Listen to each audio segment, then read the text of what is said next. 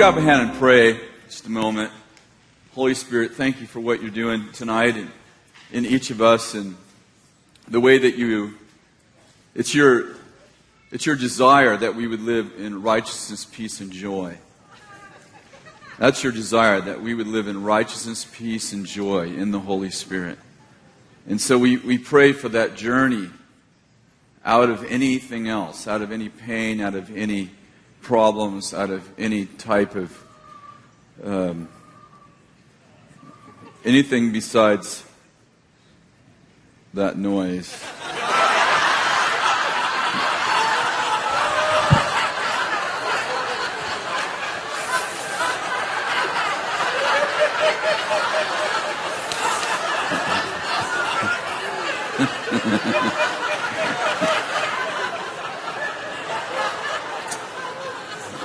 Amen.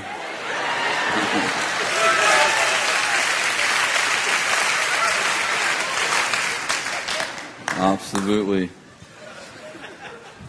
I have several things going on in my head right now. I did a couple of weeks ago. I started a series called "Walking Out of Pain." How many of you were there for that? About maybe 20-30% of you were there.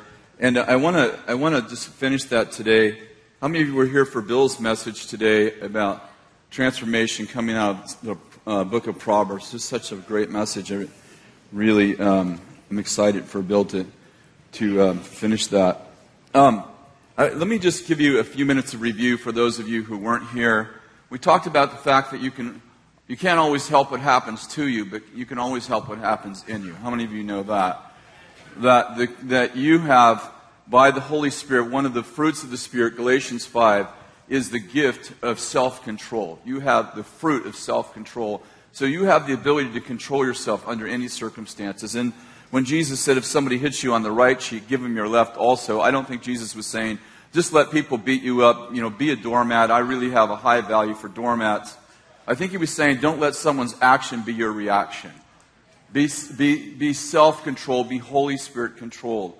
And so we're oftentimes in circumstances, especially as children, where we can't control what happens to us, but we certainly have complete control over the kingdom that's within us, inside of us.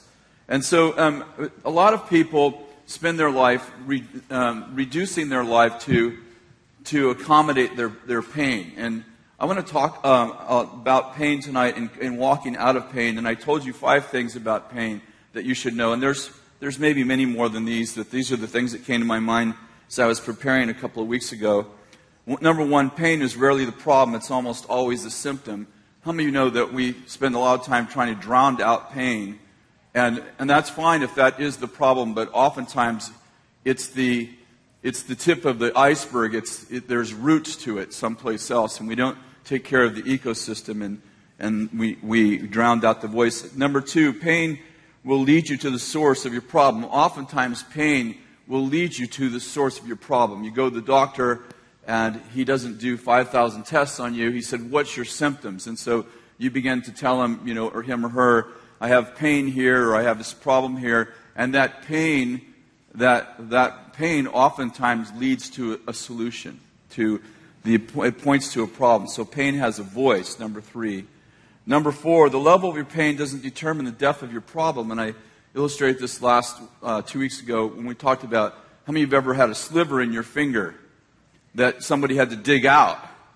Now, I am like the biggest baby. Kathy digs slivers out of my fingers all the time because I work in my wood shop, and I'm like, ow!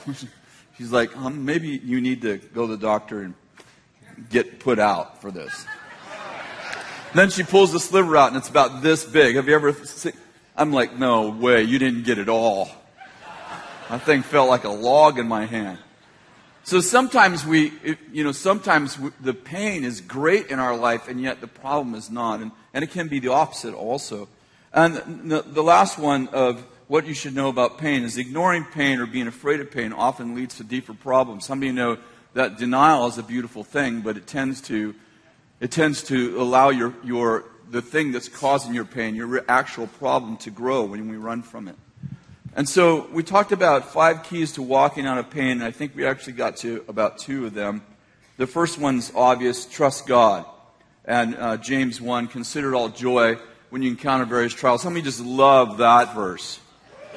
Yeah, 2 people in the room. I don't know why I memorized it, but I think it's because I've had so many chances. Consider it all joy when you encounter various trials. And you notice that James says that trials, knowing that the testing of your faith produces endurance. James says that trials test your faith. I understand that Peter talked about proven character comes from trials also. But James says that trials, first thing they do is they test our faith, and they determine who we trust. How many of you have ever been in a trial where the trial was all about who are you going to trust? Everybody should have their, those of you who aren't raising your hands, you're either like, you didn't know that was what the trial was about. You're like, oh, okay. And so we talked a lot about the fact that God is, Psalms 50, David put it this way. God said to David, call on me in a day of trouble, and I shall rescue you and honor you. And all through the Psalms, God calls himself a hiding place that the righteous run to and are safe. And how many of you know it's okay to hide in God? Let me make it clear. It's not okay to hide in religion.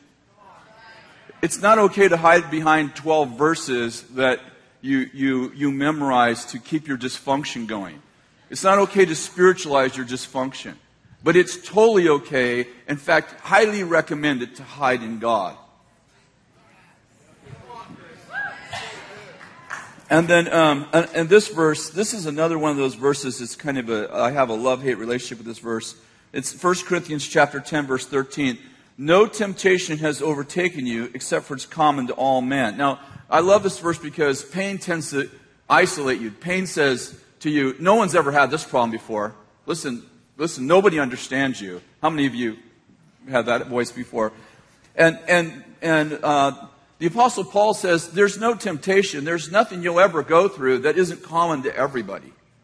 And then he goes on to say, God is faithful, who will not allow you to be tempted beyond what you're able. And so whenever you go through something, you go, you know what? If this was too big for me, God would deliver me from it. Then the next part of the verse is good too. I like this part.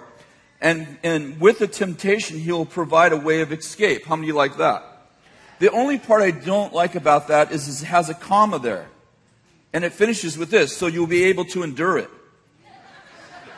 But with temptation, God will provide a way of escape. Awesome! So you can endure it. I was shared 2 weeks ago, you know, in the first verse I ever memorized in the Bible was Psalms 23. I memorized the Psalms 23 in the King James Bible. Anybody do that? Psalms 23? And it goes something like this. Yea, though I walk through the valley of the shadow of death. Yea. Now that's a bad translation. Ain't nobody say yay if you've ever been through the valley, right? Yay, we get to walk through the valley. It's more like, oh no. And so we talked about the fact that God is with you, and that, you know, when you go through a trial, God wants you to, when God allows a trial in our life, or let's just say, let me say this. I didn't say this last time. I believe that there are sources of trials. The first one is, let's just say God. God puts us through a trial, and He's testing our faith, and He's molding us. How many of you know God does that? And I'm not talking about sickness or anything, but how many know God is in the people building business? And when God puts us through a process, He gives us a promise. When God gives us a promise, how many of you know that from the promise to the palace, there's the process? And if you get around the process, you can't stay in the palace. So God has, when God gives you a big word, how many of you know there's a big process? If God gives you the same word over and over, anyway, so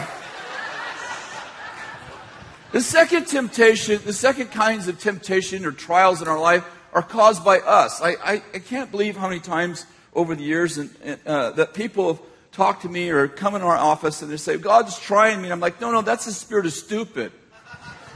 Now, just because God uses it doesn't mean He caused it. We can't get this mixed up like, God used this trial in my life and I did this terrible sin. I cheated on my taxes and God used it in my life to shape me and therefore it must have been. I'm like, no. You sin. That's called stupid.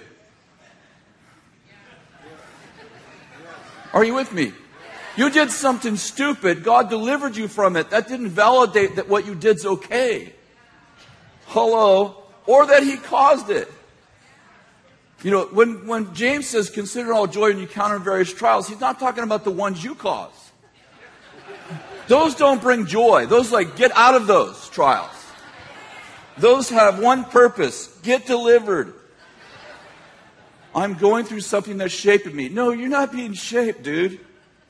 You're being destroyed. You need to get out of there. And then we have the kind of temptations that are, of the devil and his whole thing there. We don't want to give him too much time tonight, but the devil does tempt people, and we know that he tempted Jesus in the wilderness in Matthew 4 and Luke 4. So we do have an enemy. And so we talked about this, discover the source of your pain. And I actually love this part. Nehemiah surveyed the walls. The first thing Nehemiah did when he was rebuilding the walls of Jerusalem. By the way, if you've never read the book of Nehemiah, you should read the whole book, but especially the first 8 chapters. Great book. And Nehemiah, the name Nehemiah means Holy Spirit, means comforter. That means Holy Spirit. It's another Hebrew translation.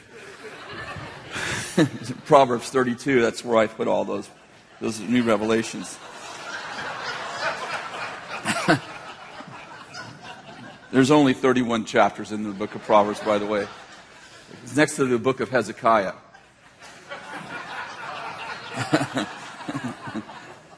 Right after you shouldn't have done that book. But I love Nehemiah the short story is he's called to rebuild the walls of Jerusalem and restore its gates. And the first thing he does is pray. The second thing he does is he surveys the walls. And he makes a list of everything that's wrong with each of the walls. And you can read that in Nehemiah chapter 2. He goes out at night on his donkey and he rides the whole outer perimeter of Jerusalem where the walls are. And he makes a list by what gate, what happened at each gate. And he brings the list to the officials and he said, this is the problem right here. This is what we need to clean up. And, I think that, if you can't look at the problem, that is not called faith. That's called denial. A lot of people are like, I'm not, you know what? God's my provider. That's why I don't balance my checkbook. Well, it might be God's your provider, or it might be that you were afraid what the balance might look like. If you were afraid of the balance, how many of you understand we've all had those issues, but please just don't call that faith. That's denial. I'm not talking about spending all your time focusing on your problem, because how many know that tends to make it grow. But you need, in order for you to get help, you actually have to know what's wrong. Are you following me? And then we had this great insight from the word where David talks about, this is still about discovering the source of your pain. David says to himself in chapter 43 and chapter 42 of Psalms, he says this, he says, why are you in despair, O my soul, and why you become disturbed within me? Many times throughout the Psalms, David actually speaks to his own soul. Oftentimes he tells his soul, worship God. But other times he questions his soul. Why are you troubled within me?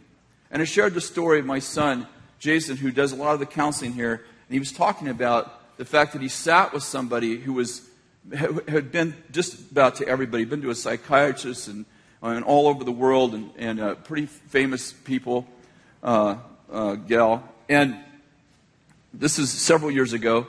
And he said when he was in there when he was in the counseling session trying to help her, he felt like he had this thought. And the thought was, he felt it was from the Holy Spirit, ask her soul why she's in despair. He didn't even remember the verse in the Psalms. He just didn't have a verse for it. He thought, well, it's just her and I, let's just try it. So he said, we're going to stop right here. We're going to ask your soul why you're in despair, why you're depressed. She's like, well, we've tried everything else. So she said, what do I do? So he said, well, I just want you to say, soul, what's wrong with you? And we're going to wait. So she did that. She said, soul, what's wrong with you? Why are you in despair? Why are you depressed? And they just waited. And he said, it was like within just a couple of minutes, she started to weep. And she heard this inner voice, you know what I'm talking about, not like an audible voice, but this inner voice inside her began to talk to her about her pain. Things she didn't even remember until this inner voice began to talk to her. And so he said, what's going on? And she began to tell him these thoughts that she was having from this voice from her soul. And he walked her through some things, and she left pain-free, and wrote him a month later and said, I've never had joy in my life. I've never not had anxiety and depression in my life. She said, I can't remember not having depression in my life. I can't remember a time when I wasn't depressed. And she said, I wake up in the morning feeling joy. I lay there in my bed thinking, I wonder if it's going to come back. She said, it's totally gone. And from then on, he began to use that as a tool. It was probably a year later that he actually discovered the verses in the Psalms where David asked his soul, what's wrong with him? Sometimes, we live in a fast-paced world, don't we? Do most of you? Like, my world's really fast-paced, and sometimes, we're in pain. We get a sliver in our finger, so to speak, or let's say, metaphorically, in our soul, and it just doesn't seem like we have time to stop and get it out. And it gets infected, and we're like, I don't even have time to stop long enough to figure out what's wrong with me. And so, I think this is a really good, I don't want to make a method out of it or some kind of some kind of tradition out of it, but I think it's a really good tool to use on yourself and on other people when trying to help them out of pain. We said that pain often points to the problem. And I want to just say this.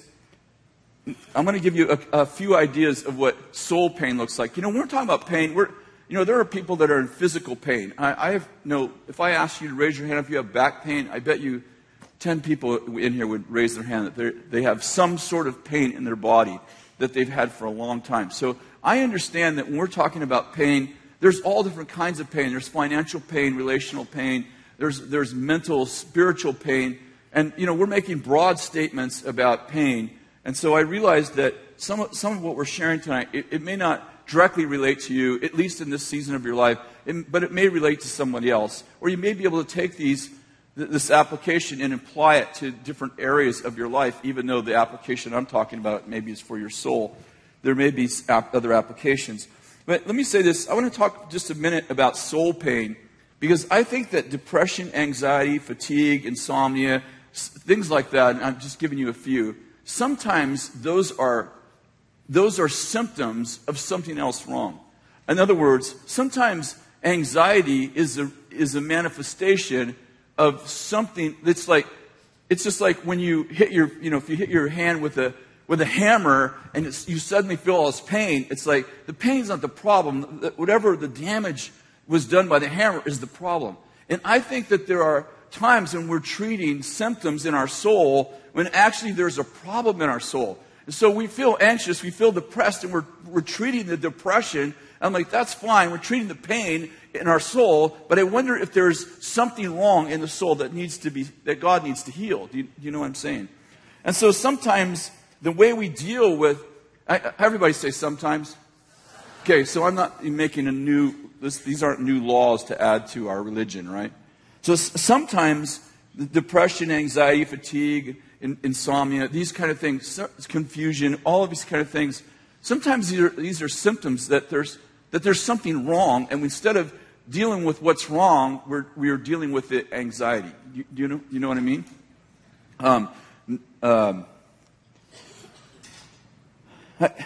I learned this from a gal who taught here years ago. She was over our second year school of ministry. She used to teach our students. In fact, I was in class one day when she was sharing with our students about living in peace. And she said, I live in peace, and if I have an hour where I lose my peace, I go back and find it. I think it's such a great illustration, and from that day on, I can't say I practiced that perfectly.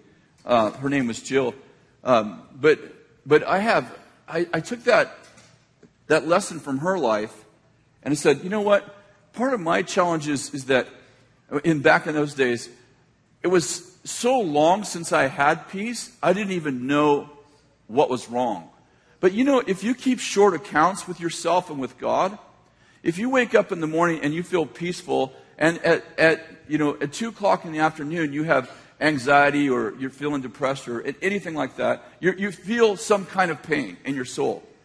If you keep short accounts with yourself, how many of you know you can go, okay, when I woke up this morning I was fine. Lunchtime I was doing good. Oh, I remember when that started. I had this conversation with somebody, and sometimes we're on the run or somebody says something to us. It gets stuck in our spirit. How many of you have ever got something stuck in your spirit? You can't remember it, but it still troubles you because you didn't stop and work it out with God. But if you live in peace all the time, then you're never more than one day from remembering what it is that you need to deal with. But if you wait for days and days and you just live in anxiety and depression and whatever, fatigue, if you're not accustomed to keeping short accounts with yourself, then you can't even remember when you had peace, the last time you had peace. Does that make sense? And so it's as a lifestyle, I think it's really important as a lifestyle that we say the standard is I live in peace, and if I don't, I stop. Like I find a place to pull over, if you will, pull the vehicle of my life over, and it may be for 5 minutes, it may be for 5 hours, I may need a week to work it out, but whatever it is, I stop and I say this isn't normal for me. I don't live like this. And part of what happens is that I stack up those kind of things on top of one another, and but 3 months down the road, I have 5 things in my life that are creating anxiety in me, but I can't even remember what they are. It's been so long since I had peace. And so, once you get a breakthrough in your life, once you get to this place where those things are all relieved in your life, how many of you know you need to cultivate your orchard, cultivate your garden, and part of that is keep short accounts with yourself. And then there are several more we talked about. I want to go on to number 3, and that is develop a culture of wholeness around you. This is to me like sterilizing the hospital. I remember one time I was sick and we were in Africa. We were in the jungle of Africa, and they wanted to take me to the hospital. I wasn't dying sick. I had an infection. And they're like, we'll take you to the hospital. I'm like, no, I'm sorry. I'm not saying all hospitals like that, but jungle hospitals, people go there sick and they leave there dead. I'm like, no. I don't want to be around other sick people, And there are places in the jungle, they don't even believe in germs. And I'm like, no, I'm good. I think I'll just deal with the infection through prayer. Prayer, fasting, and fasting the hospital. I will be fasting the hospital.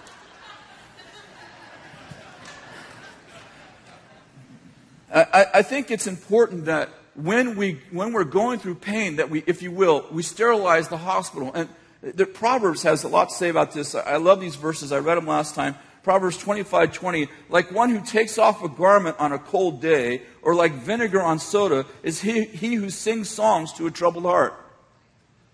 That is a great verse for do not listen to country western music when you're hurting.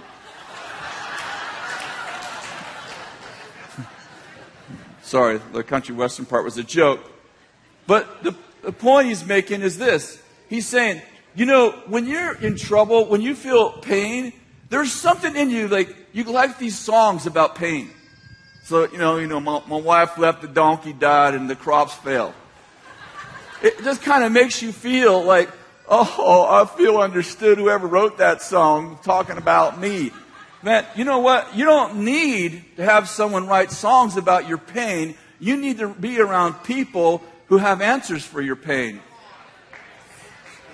I love this one, Proverbs 25:19, like a bad tooth or unsteady foot is confidence in a faithless man in times of trouble. Faithless. You don't need to be around people that have no faith for your pain. Listen, how many of you know the old adage, misery loves company? When you have a problem, the last thing you need is to be around a bunch of other people who have the same problem as you do. Well, it makes me feel comforted. It keeps you in your pain. You know, when I get around someone who's healthy, I'll feel worse. Yeah, you will until you get rid of why you have pain. You know, if you're broke, no big deal. But if you live broke, like in poverty, the last thing you want to be is around somebody prosperous. They're talking about how much they give and how they help this person and how they have these nice things. You're like, you know what? Rich people are all evil. We need to tax the heck out of those people. They got their money evilly, and when they need to be double taxed, triple taxed. I know this for a fact. I grew up in poverty. I couldn't stand rich people. I had no idea how they got that money, but if I didn't have it, they must have got it evilly. The truth is that if you are in poverty, the best people to hang around with are people who are good with money. And I'm just talking about money right now, but it is a great illustration. Like the last person you want to be around when you're like, you know what, I never have money, and things are so hard, and the government, and it's administration, it's everybody but you. It's everybody but you. This pain is not my fault. And then you hang around people who are happy about the economy. They're happy about it. And you're like, it just makes me feel worse when I'm around you. Yeah, but if you pick up why they're not in pain, you'll come out of pain.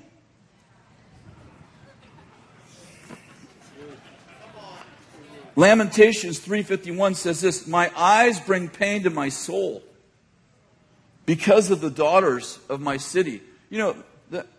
I'm not against watching the news. I watch the news. Typically I watch it on Monday for 1 hour.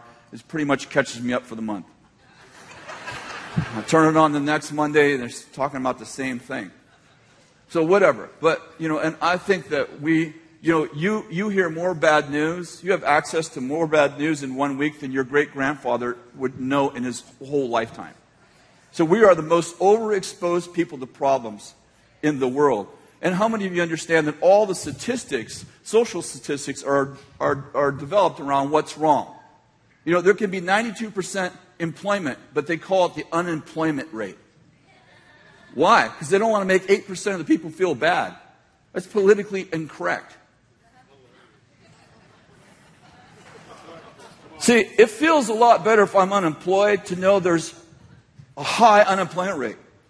But high unemployment means that 92% of the people aren't employed.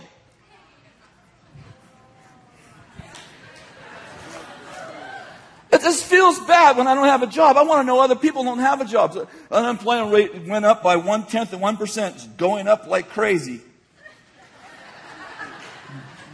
High unemployment rate for our nation is 10%. That means 90% of the people are working. Don't tell me 90% of the people are working when I don't have a job.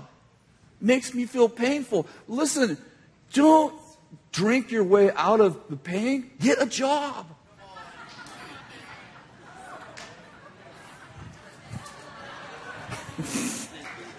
This is so deep. Chris, where did you get this revelation? Came on me, whoosh.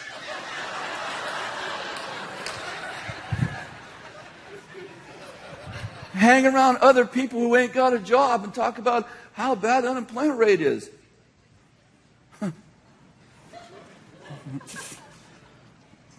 Whatever, I don't know. You read the newspapers. I understand there's a little bit of good news. Like once in a while, 49ers win. Hallelujah, the newspaper's having a conversion.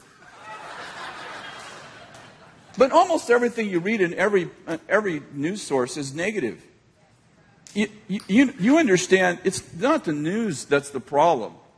If good news sold, people would be buying it. I'll tell you, if CNN, listen, look at all the news outlets. You'd think there would be enough good news for one outlet to become trillionaires. Only problem is people don't want to hear good news. And we do. We like testimonies. But why? Because the world, if you're sinning, you want to know someone killed somebody. Well, I didn't do anything that bad. I just lied. I didn't murder anybody. I didn't molest anybody. I didn't, abduct a child. It's called relative righteousness. Like, I want to know other people are worse than me. I want to know other people are poorer than me. I feel good because they're so bad. And how many of you know that our example is Christ, not each other? This is a good word right here. So, that's good. We're talking about something. We're talking about developing a culture of wholeness. Sorry, I forgot where we were. Jesus said, love your neighbor as you love yourself. Actually, it's part of the Old Testament law. Love your neighbor as you love yourself. How many of you know not loving you is a bad plan? You not loving you is a bad plan. Let me put it this way. It's an insult to God. He created you. You didn't create yourself. So you not loving you is a really bad plan. You having a pattern of not liking you is a bad plan. Calling it humility when you don't like yourself, that's not true. That's not called humble. Listen, when you're always thinking, man, I'm bad, I'm not as good as so-and-so, how many of you know that if you're thinking bad things about yourself, you're still thinking about yourself? You're still the center of attention. The goal isn't to think less of yourself, it's just to think less. Just think of yourself less. So 3 John says this, and I spent 4 weeks on this. This is last year. 3 John 2 says, Beloved, I pray that in all respects you'd prosper and be in good health, even as your soul prospers. Beloved, I pray that in all respects that you'd prosper and be in good health, even as your soul prospers. How many of you understand that if you demean or oppress or reject your soul, that you actually undermine the foundation of prosperity and health? I wonder how many times people are sick. I wonder what percentage of people are sick. They have something physically wrong with them. They really do have something physically wrong with them because they actually oppress their soul. And so people, they do all kinds of crazy stuff to be spiritual. And sometimes when we say spiritual, we think of spiritual people. They're the ones that have the greatest disciplines. How many know you can't discipline yourself into spirituality? It's funny to me that Adam and Eve are in the garden, and they're naked in the garden, and they eat the fruit from the tree of the knowledge of good and evil, and when they eat the fruit, they feel guilty. You understand religion has more rules than God? You get away from God, you end up with more rules, not less. How many of you know if there was anything wrong with them being naked in the garden, God would have told them? But as soon as they eat the fruit, they feel guilty for something that isn't even wrong. And so it's important that we realize that we have to take care of our soul. We have to, first of all, we have to have a high value for our soul. Deuteronomy says, love the Lord your God with all your heart, with all your soul, and with all your might. How many of you know that all of me needs to love God? My spirit, my soul, and my body. And that my emotions are part of my soul. I'm an emotional being. God's the most emotional person in the Bible. He gets mad, he laughs, he weeps, he dances over you, he rejoices. How many of you know that? Okay.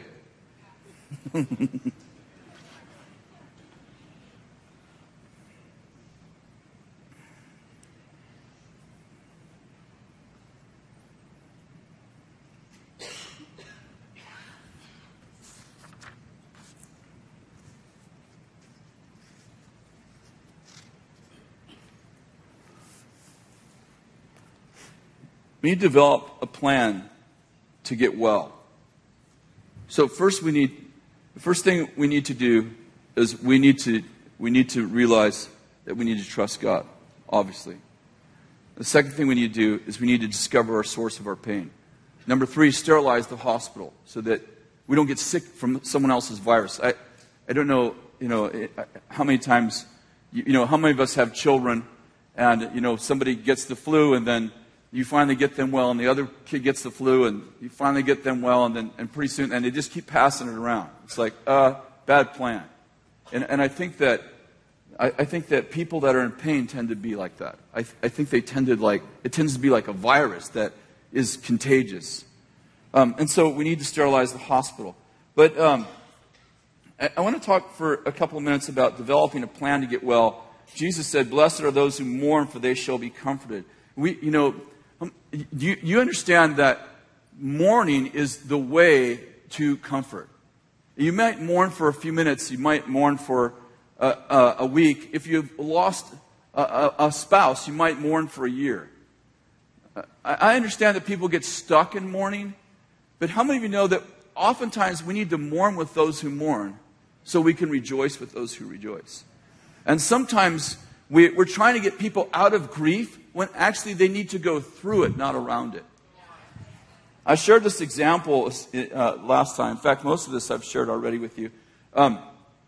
My son came over and he has 3 kids with him, and he was by himself just with the 3 kids, and he said, "Dad, I'm gonna go store, and I'll be back in a little while." And so he left, and I'm watching the 3 kids, and everything's going well, and they're down in the rec room, and then they end up in some sort of argument and fight. And so Riley, my middle granddaughter, comes running up. And she's screaming, and when kids scream, I don't know, especially if you don't have kids around all the time, she screams like someone cut off one of her legs. So she runs upstairs and she's like, she's hyperventilating, and I'm like, oh my God, something terrible happened, I'm like, what's wrong? Hit me. And I'm like, oh my God, this is terrible. So I take her downstairs and she's still crying, and I got her 2 brothers there, and they hit me, and so I'm interrogating them. There has been an injustice here, and I'm going to get to the bottom of it, and I have separated them, and I am interrogating both the other 2 brothers, and she's still, crying. And my son gets home, and he hears his daughter crying, so he goes downstairs, and I've got him lined up, I'm like, this is like, okay, we want the facts, and only the facts, and who's your attorney, My son's all, "Hey, Dad, what are you doing?" We got a problem here. I'm working it out. We've had an injustice. Trying to get to the bottom of how this all started. He's all, "Dad, come here." I'm like, "Yeah." He says, "Dad, she'll be fine in 5 minutes. Just have them all say they're sorry." I said, "Son, they don't even know who did, whether they're going to ask." Dad, just sorry works great. Just have them all say they're sorry and forgive one another. We're not sure what the offense is, son. Dad, trust me. Just trust me on this one. So we do that. And literally, it probably wasn't 5 minutes, and she's out playing, everybody's having fun. And he said, "Dad, you know that verse says, 'Blessed are those who mourn, for they shall be comforted'?" I said, "Yeah, I understand." "Son, please don't. I'm older." He said, "Dad, kids have that built into them. They will cry over something and act like it's the whole world's come to an end. They'll do that for 10 minutes. They get it out. That weeping thing, they get that out.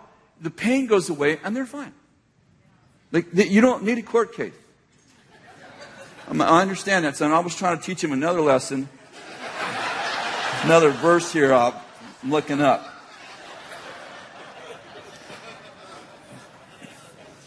So sometimes we just need to let people mourn.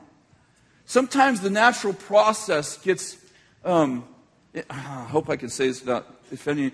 Sometimes the natural process is I mourn to be comforted gets sabotaged by a religious culture that says you better act happy all the time. And please, I do understand, walking around depressed is not a good plan, and getting stuck in mourning forever is a bad plan. But the other side of that is we live in a country that doesn't do pain. So when someone's in pain, we think we are obligated to make you laugh. How you doing now? Hey, no, God. And it's like, yeah, like that. Exactly.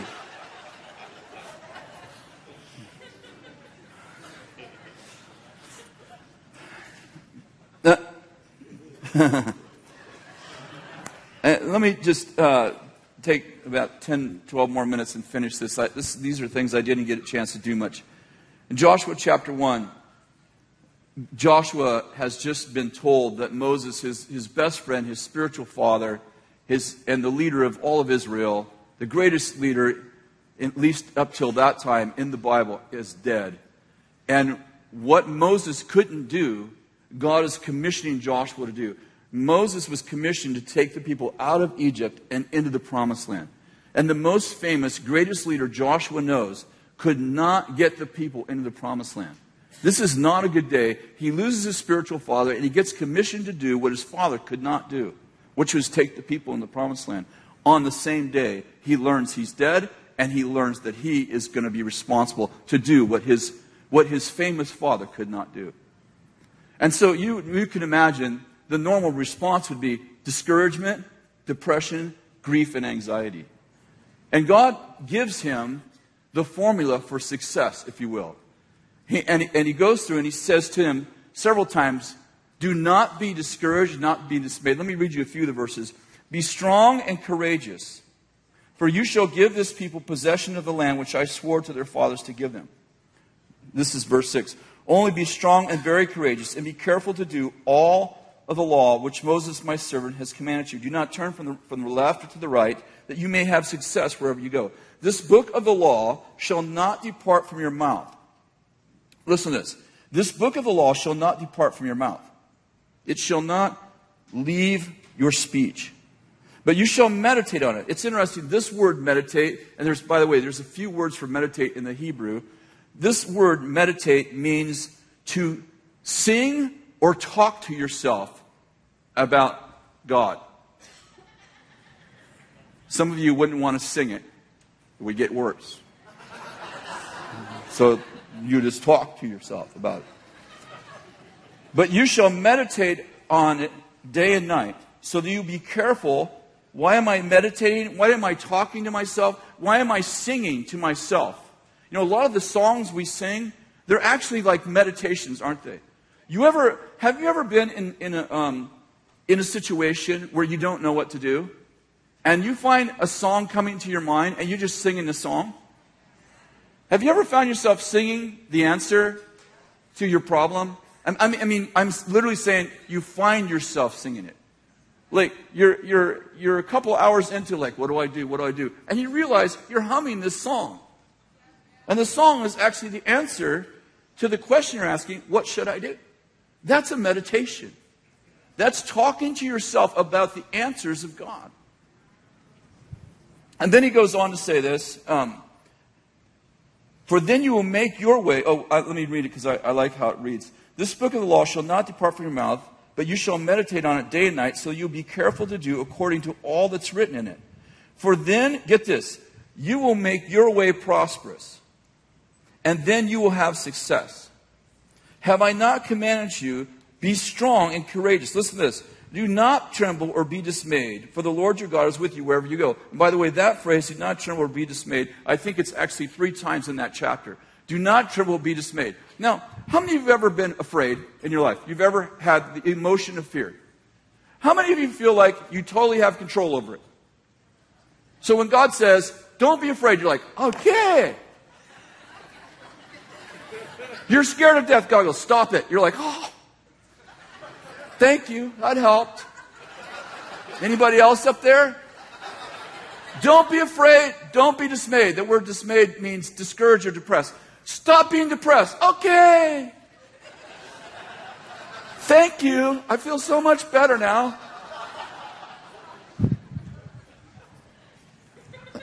It's like when people say, we need to get hungry for God. Oh, thank you. That helped me.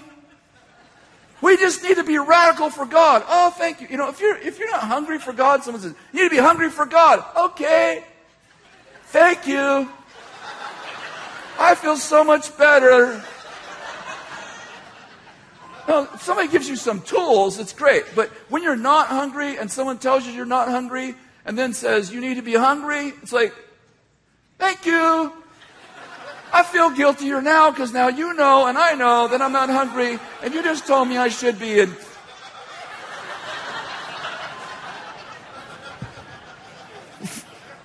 how many of you know what I'm talking about?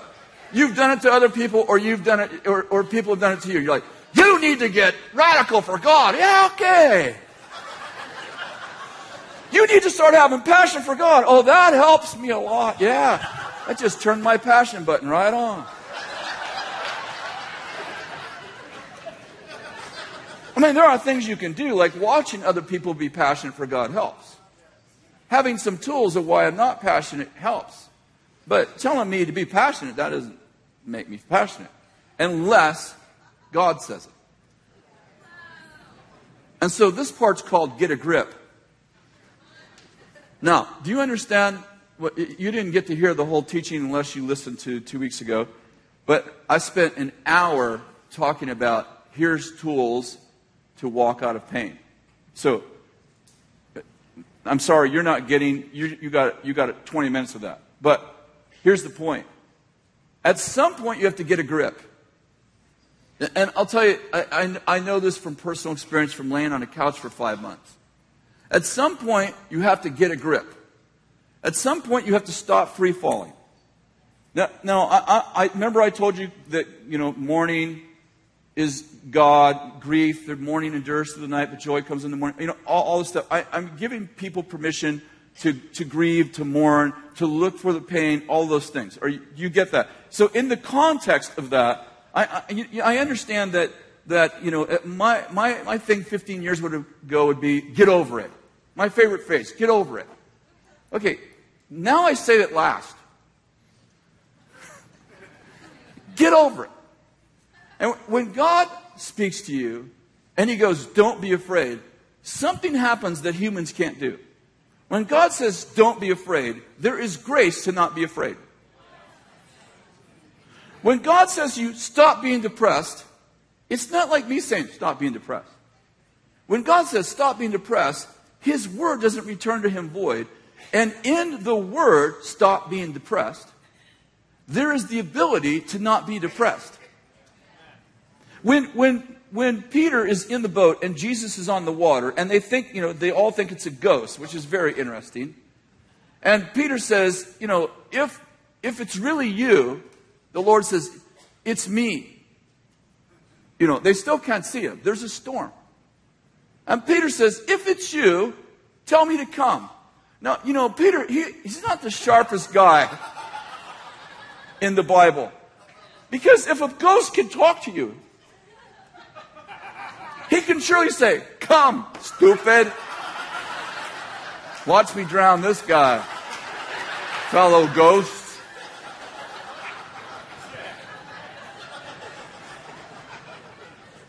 I propose to you, when Jesus said, come, there's something about the word that you can walk on. Like the ability to walk on water happens when Jesus said, have you ever tried to walk on water? I'll tell you, we went to Lake Tahoe and a pond froze over, and I told the kids, I said, you can watch me walk on water. And I walked across the pond once and I told the kids, you tell everybody your father walked on water. And I said, oh, Dad, you're not walking on water. So I said, I could even dance on water. And all of a sudden it broke and I fell through. They were all teenagers. They thought that was very funny.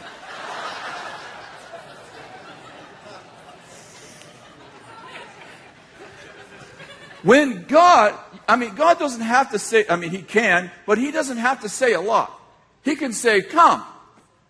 If it's really you, tell me to come. And when God says come, something happens and I'm able to do what I couldn't do before He said come. When God says, stop it, don't be depressed, I could say it 100 times to you, but when God says, don't be depressed, there is grace given to you to not be depressed.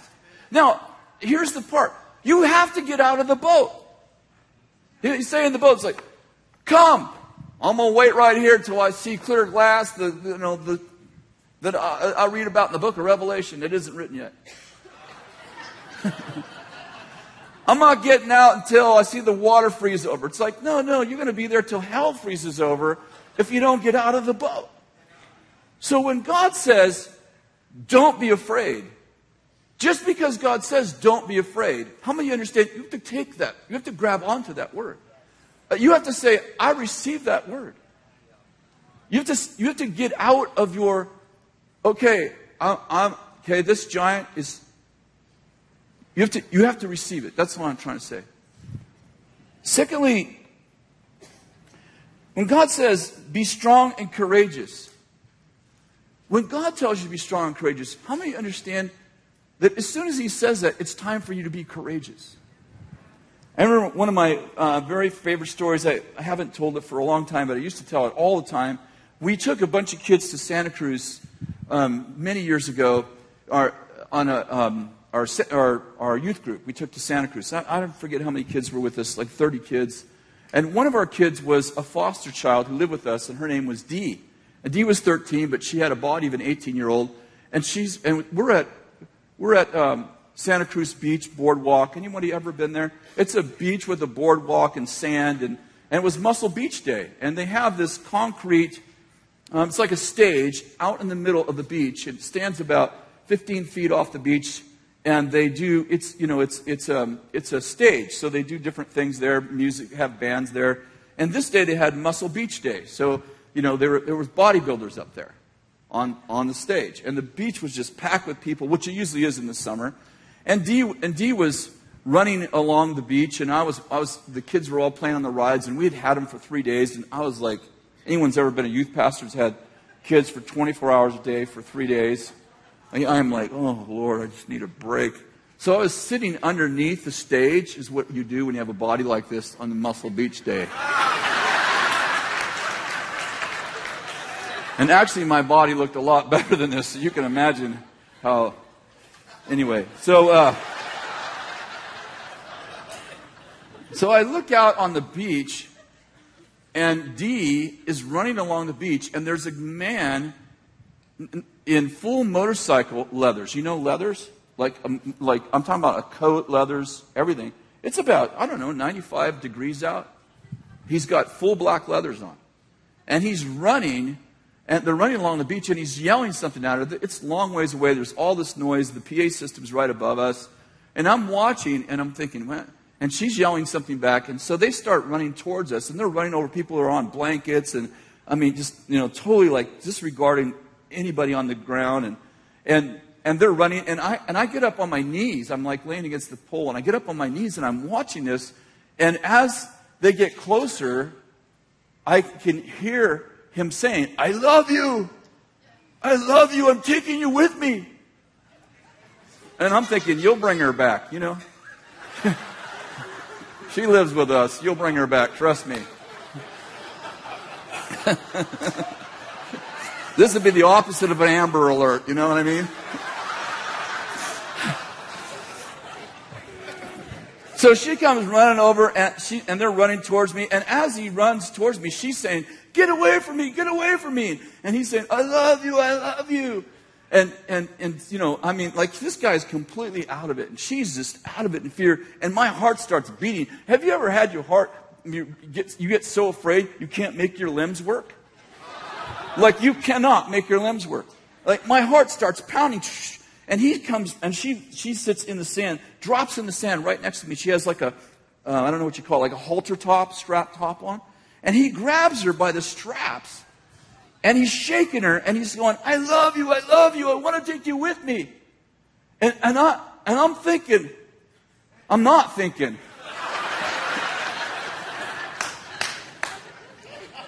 He's shaking her. And everything in me is like, I know I'm supposed to be doing something, but I can't move. And the Lord says, tell him about me. I'm like, this is a very bad time for evangelism. Chris Overstreet wouldn't do that. Well, he probably would. He's the most courageous person I know besides Tracy Evans. And so he's shaking her, and I keep hearing this voice inside my mind. tell him about me, tell him about me. And you ever argue with yourself? I'm like, no, I'm not doing that. And he says, as he's shaking her, who is this guy? And no, he's shaking her, and she says, this is my dad, to him. And so I think, well, I need to do something. So I grab his arm. As soon as she said, he's my dad, I grab his arm. I said, knock it off. Like,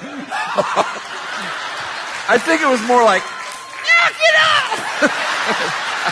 I was going to tell the story honestly. He drops her in the sand and he grabs me. He grabs me.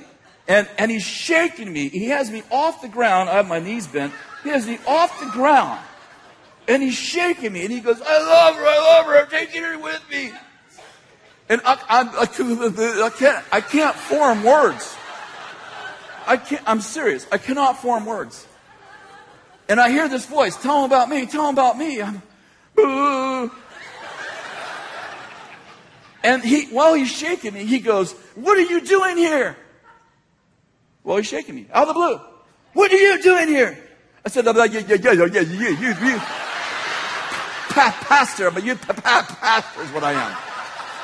When I got out the word pastor, he drops me in the sand. And he steps back about, 10, 12 feet, maybe from here to the front row. He steps back, and I'm on my knees. And he keeps saying, Pastor? Pastor? And this voice says, tell him about me. I'm like, no, we're good now. No. And then, right over his head, I've only had this happen 2 times in my entire life, so I could act like it happens to me all the time, like I'm Bob Jones, but it doesn't. Over his head, I see a TV screen, like the only way I can describe it, like a TV screen. And I see a movie of his life. And the Lord says, okay, just tell him about that. And the first thing I see is I see a young man, and he's at a funeral, and they're putting someone in a casket, and the casket in the ground. And I don't know how I know it, but I know it's him, and I know it's his dad. I said, your dad died last year. I don't even know how I knew it was last year. Your dad died last year, and you think it's your fault. He goes, yeah? He goes like this, yeah? Now, the Muscle Beach platform's right here. We're underneath, right? We're right underneath. You can see right there. So when he's shaking me and doing all that stuff, people stop watching the bodybuilders, and they're watching us. Now, I'm completely unaware of it. Like, people are gathering like, there's going to be a fight. This ought to be awesome. And so I go, your dad died last year, and you think it's your fault. He goes, yeah?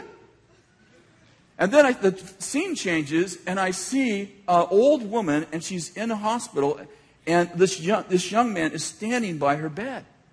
And I go, and your mom's in the hospital right now. And she's dying, and you think that's your fault. He goes, dude, you are freaking me out. That's what he says. You're freaking me out. I'm freaking you out. Okay, this is good. And the scene changes again, like on this movie. It's almost like they're showing commercials on this movie screen. And I see a steeple, like a little house on the prairie, white steeple. And I see this little boy, probably 7, 8, 9 years old. And I see him go to the front and receive Jesus. And I go, when you were 8 years old, or however old it was, when you were 8 years old, you went up front in this little prayer chapel, little white chapel, and you received Jesus Christ as your Lord. He's like, dude, you are freaking me out. Now he starts bawling. I mean, he isn't crying. He's wailing. So I get up, and I go over to him, and the Lord says, go, lead him to me. So I go over to him, and I'm standing over, we're like this close, and I'm yelling. I have no idea why. You need Jesus. He goes, oh no! He's yelling. I say, pray this prayer. He said, all right. So, all right, he said. Jesus, I need you in my life. And when we get about 10 words of the prayer out, he stands up and he takes off running. like towards the beach. I'm like, oh, that's good. It's gone. This is exactly how it happened. The Lord says, go after him. I said, no, I'm not going to do that. This is God's truth. My body goes after him. I'm telling, like, I don't believe in being Holy Spirit possessed, but it happened to me. I'm running after him, and I'm saying, no, I'm not doing this. I'm running after the guy, and I have this thought, what am I going to do when I catch him? You know, like, what do I catch up to him? Like, you need Jesus. I didn't. But when I catch up to him, my body jumps on him. This is a true story. I tackle him in the sand. People are moving everywhere because we're just running over people and they're scattering. And I jump on him, down in the sand, and we're in the sand, and I'm this close to him. You need Jesus. I know. He gets about 3 or 4 sentences of a prayer out. He jumps up. He takes off running again. I'm like, no way. My body goes after him. This is an absolute true story. All of my students, all of my youth group are watching from the boardwalk. They're like,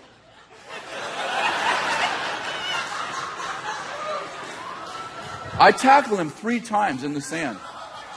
The last time, he's heading for the water, like he's out of his mind, and he's heading for the water. I'm thinking, and he's like right where the water edge is. I'm thinking, good, he'll drown himself, you know, raise him from the dead or something. And the Lord's go after him. You know, I can't swim. I tackle him right on the border, right on the beach, right on the water's edge. I tackle him there, and I'm screaming at him, "You need Jesus." He's wailing, I know. Pray this prayer with me. He prays the prayer. He gets halfway through it or something. Jumps up. He takes off running again. I look over. He's running along the beach, and there's a whole motorcycle gang there. I'm like, no. No, I am not doing it. He gets, I don't know, maybe from here to the wall, a little bit further away. And he stops and he turns around and he goes, "You!" I say, "Yeah, you pray for me." "All right, what's your name?" He lifts up his belt, and on his this great big belt buckle, he has Philip. His name on the belt buckle. "My name's Philip. You pray for me." "All right." And that was the end of the whole story. I've never seen him before. I've never seen him since or anything. I think one of these days, I keep thinking, one of these days I'm going to tell the story and Philip's going to come walking up and go, "Remember that beach thing?" I'm like, vaguely.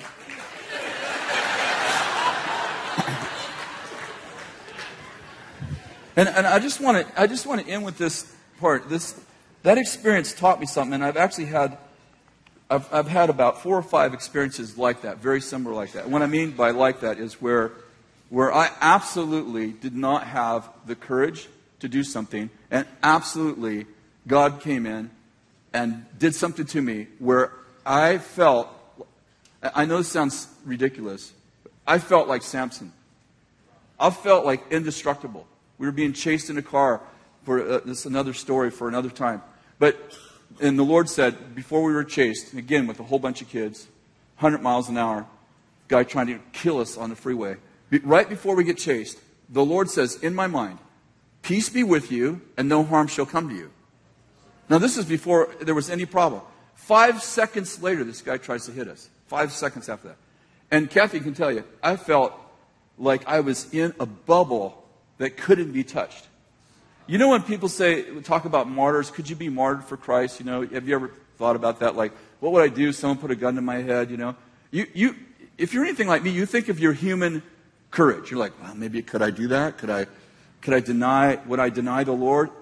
I got to tell you something. After those things happen to me, I'm like, something supernatural happens to you that isn't you. That totally infects and affects you, and you act differently than you ever would. Like, as long as you live for the Lord, you could totally die for Him, because when the time comes, He'll go, "Be brave." He'd go, "Be brave. They're going to kill you, just be brave." And I'm telling you, this is my final point. And something would happen to you that you can't control. Oh, maybe you could not receive it. I don't know. I don't want to make too much of a sovereign thing out of it. But it feels sovereign, where when God goes, be courageous, you don't go, well, tell me 14 reasons how I'm going to do that. Something happens and you can walk on the water. And it really is true what Paul said in Corinthians when he said, you can't, if God takes you through a trial, you can get through it because He's with you. And it isn't a theological thing like, okay, you're strong enough. Come on, buddy, work it up. You're a Christian. I honestly don't think it has anything to do with that. I think it has everything to do with, he's saying, if you will just trust God, something that you can't do. You can't get out of this depression. You can't get out of being afraid. You can't suddenly become courageous. You can't suddenly become passionate. But when God says, be passionate, something happens in you, and you're passionate. And all I did was be at the right place at the right time, hear the word and go, okay. And something takes me over, and I understand there's a whole other side to this, but something possesses me when I live for God on a daily basis. And I go, what happens if I ever went through that? And God goes, you would be living on another dimension, and you wouldn't have anything to worry about. Because put your hope, Peter said this, put your hope completely on the grace that will be brought to you at the revelation of Jesus Christ. It is very difficult to look at tomorrow's problems, or let's be positive. It's difficult to look at tomorrow's challenges with today's grace. Because whenever you look at tomorrow's challenges with today's grace, it creates pain. Especially if you're going from glory to glory and God's promoting you. Because you have grace for today, and you don't have tomorrow's grace till you get to tomorrow. But when you get to tomorrow, there'll be grace for tomorrow. Because God is the God. God is the God of the past, the present, and the future. And when you get to the future, He will meet you there, and He will give you everything you need to get not just through it, but victoriously through it. Would you stand?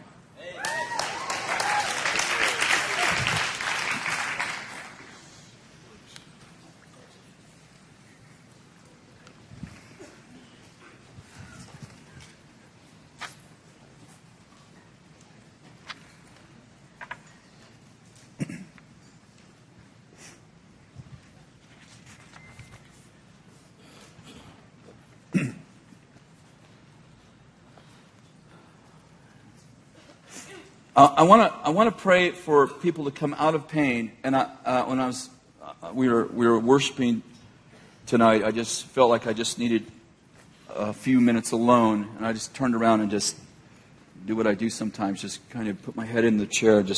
I kept having all these pictures come to my mind, and I want to share the pictures real quickly. And then I've never done this before, so I'm not sure what I'm going to do, but. The first picture I had, very vivid pictures, I had a picture of railroad cars. There was a train with several cars connected, and there was railroad cars that weren't connected.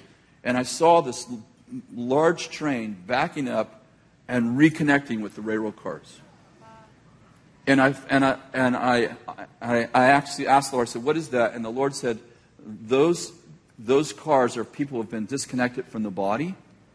And I brought them here tonight to reconnect to the engine so that they can have forward motion, and they feel stuck because they are everything they're supposed to be, but they're not connected to the engine and to the rest of the body, if you will. I'm just going to read these and then we'll pray. I saw somebody else that actually came in another picture.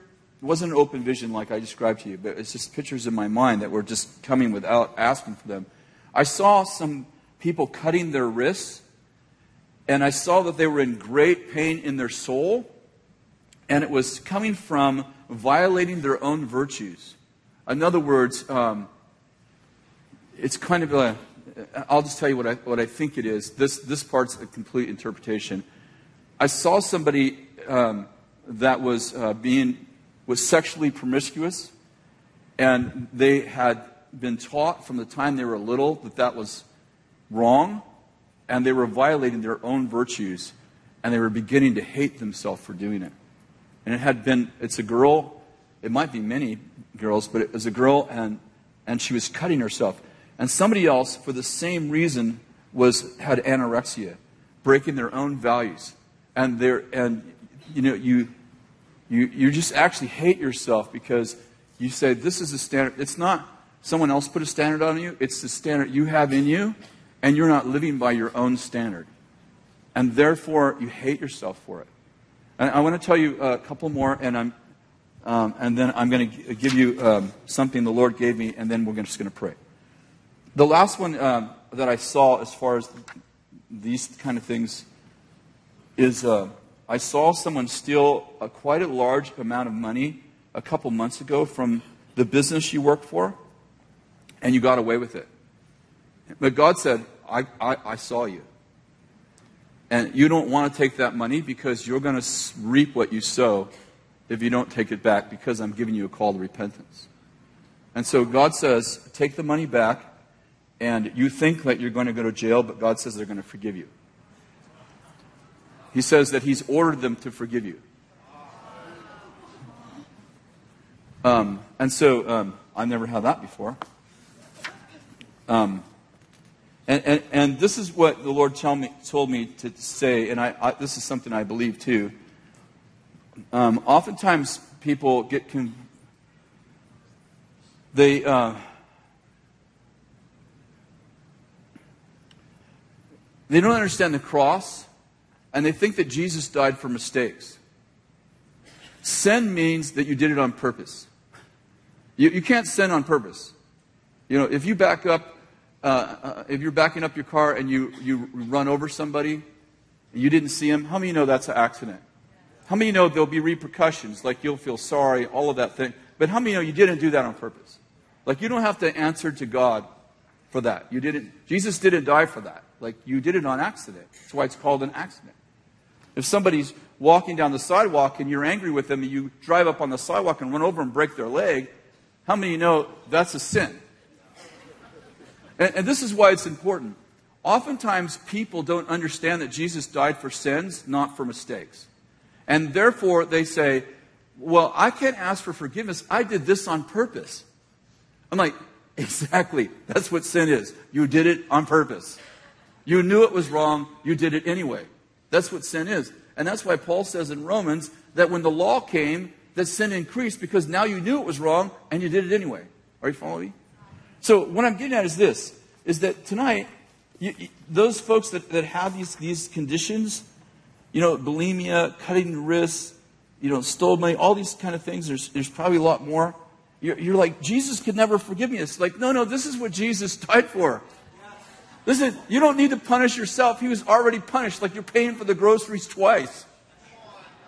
You just need to take your soul pain, give it to Him. His burden is light, His yoke is easy. You get the idea. This is what being a believer, following Jesus, is all about. You don't wash up to come to Him. And so would you bow your head for a minute? And would you take the cameras off the crowd, please? Take the cameras off the crowd, please. Close your eyes for a minute. If you have any of that stuff going on that I named, would you raise your hand? Let me tell you what I'm doing. I'm not going to have you look. I'm not going to have you come forward. I'm not going to embarrass you.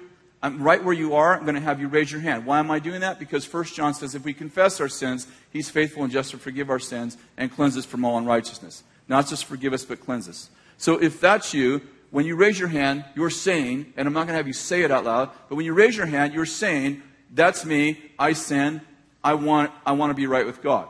Okay, so that's all I'm going to have you do, and I'm going to pray for you right where you are, where everybody's heads are bowed. Do you understand? And eyes are closed. Okay, so everybody keep your eyes closed and your head bowed for the sake of privacy for these people. We're not here to humiliate them. But if that's you, any of those things I mentioned, would you raise your hand, please? Would you raise your hand? Just raise it high. Okay, don't be ashamed of it. Okay, people all over raising their hands, all over the congregation. And people watching by iBethel TV, just, you obviously don't have to raise your hand, but just connect your heart with what I'm saying right now. Those of you that have your hand up, just everybody keep your head down. I'm going to pray for you right now. I'm going to pray for you. And first of all, I want to say this, and this is by the authority that Jesus gave me when he told me about this word tonight. He said to tell you that he forgives you. And he said that I was to tell you, you are forgiven and that you are released from your sin. Did you get that? You're released from your sin. And so I just tell you right now, you're forgiven, you're released from your sin, he's forgiven you. And here's the second thing he told me, you need to forgive yourself. This is part 2. You need to forgive yourself.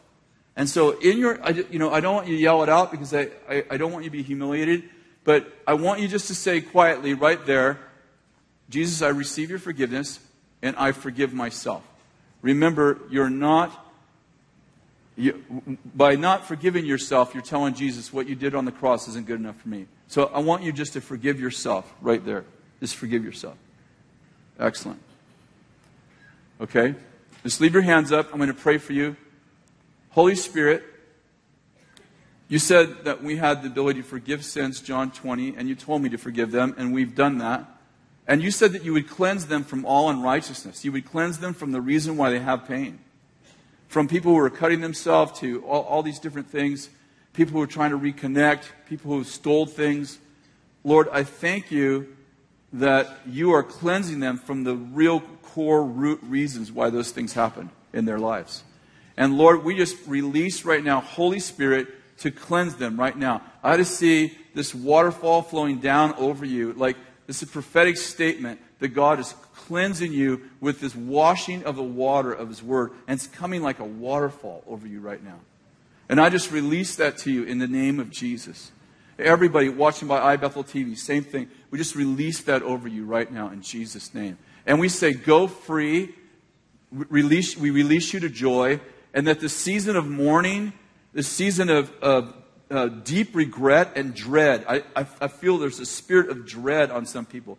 That spirit of dread would be gone right now in Jesus' name. And every evil spirit that has been attracted to these wounds in your life, we command those spirits to leave you right now. And we release the Comforter to comfort you in this season of restoration in Jesus' name. Now go ahead and put your hands down. Everyone can look up. You're in a situation you need courage. Like, you need courage that isn't human. Would you raise your hand? You need courage that isn't human. Because of the situation that you're in. Yes. And Overflow Room, iBethel TV, we just release courage over you right now. This is like Jesus. I understand I'm just His son. But this is like Jesus saying, come. Get out of the boat. It's like God in Joshua 1. Be strong and courageous. I release that mantle that was released over Joshua. That anointing, that grace that was released over Peter when he walked on the water. That grace that whatever happened to me at Santa Cruz, whatever that is, whatever you call that, I release that to you in the name of Jesus. That you would be strong and courageous.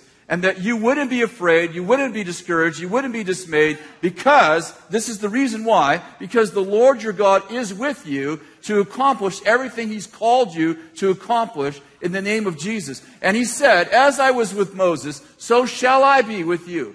And Lord, I thank you that you are putting an anointing on people to do supernatural acts of courage, supernatural things. It may not even be that what you're doing is necessarily supernatural, but it might be the repentance thing or something you need to do with your children or a restoration of a marriage that you need courage for. I just have all these things flooding my mind.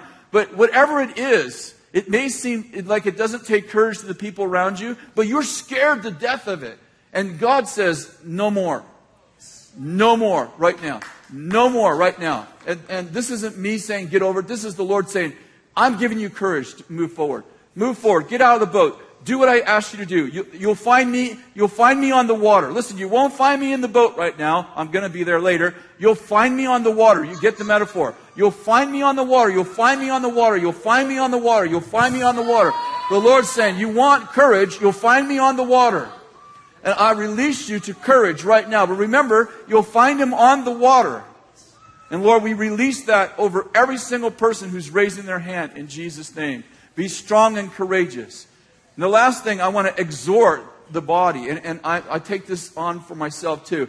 You want to read His Word, meditate on His Word, and do His Word so you can make yourself successful. This is God. God does have a plan for success. What's success look like? I don't know what it looks like in your life. Well, as soon as you define it, people can disagree. But whatever success is in your life, if you read His Word, meditate on His Word, remember that means talk to yourself about it, and do His Word, then you will make your way successful. And what's the outcome? And you will bring this people into the promised land. How many know you can't be successful without making the people around you successful? God's idea of success is that the other people around you that you're connected with will be successful with you. Listen, there's no such thing as success by yourself in God. It's a community, it's a family affair. Your success is their success. And so, Lord, we release that to the body and release it to these folks in Jesus' name. Amen.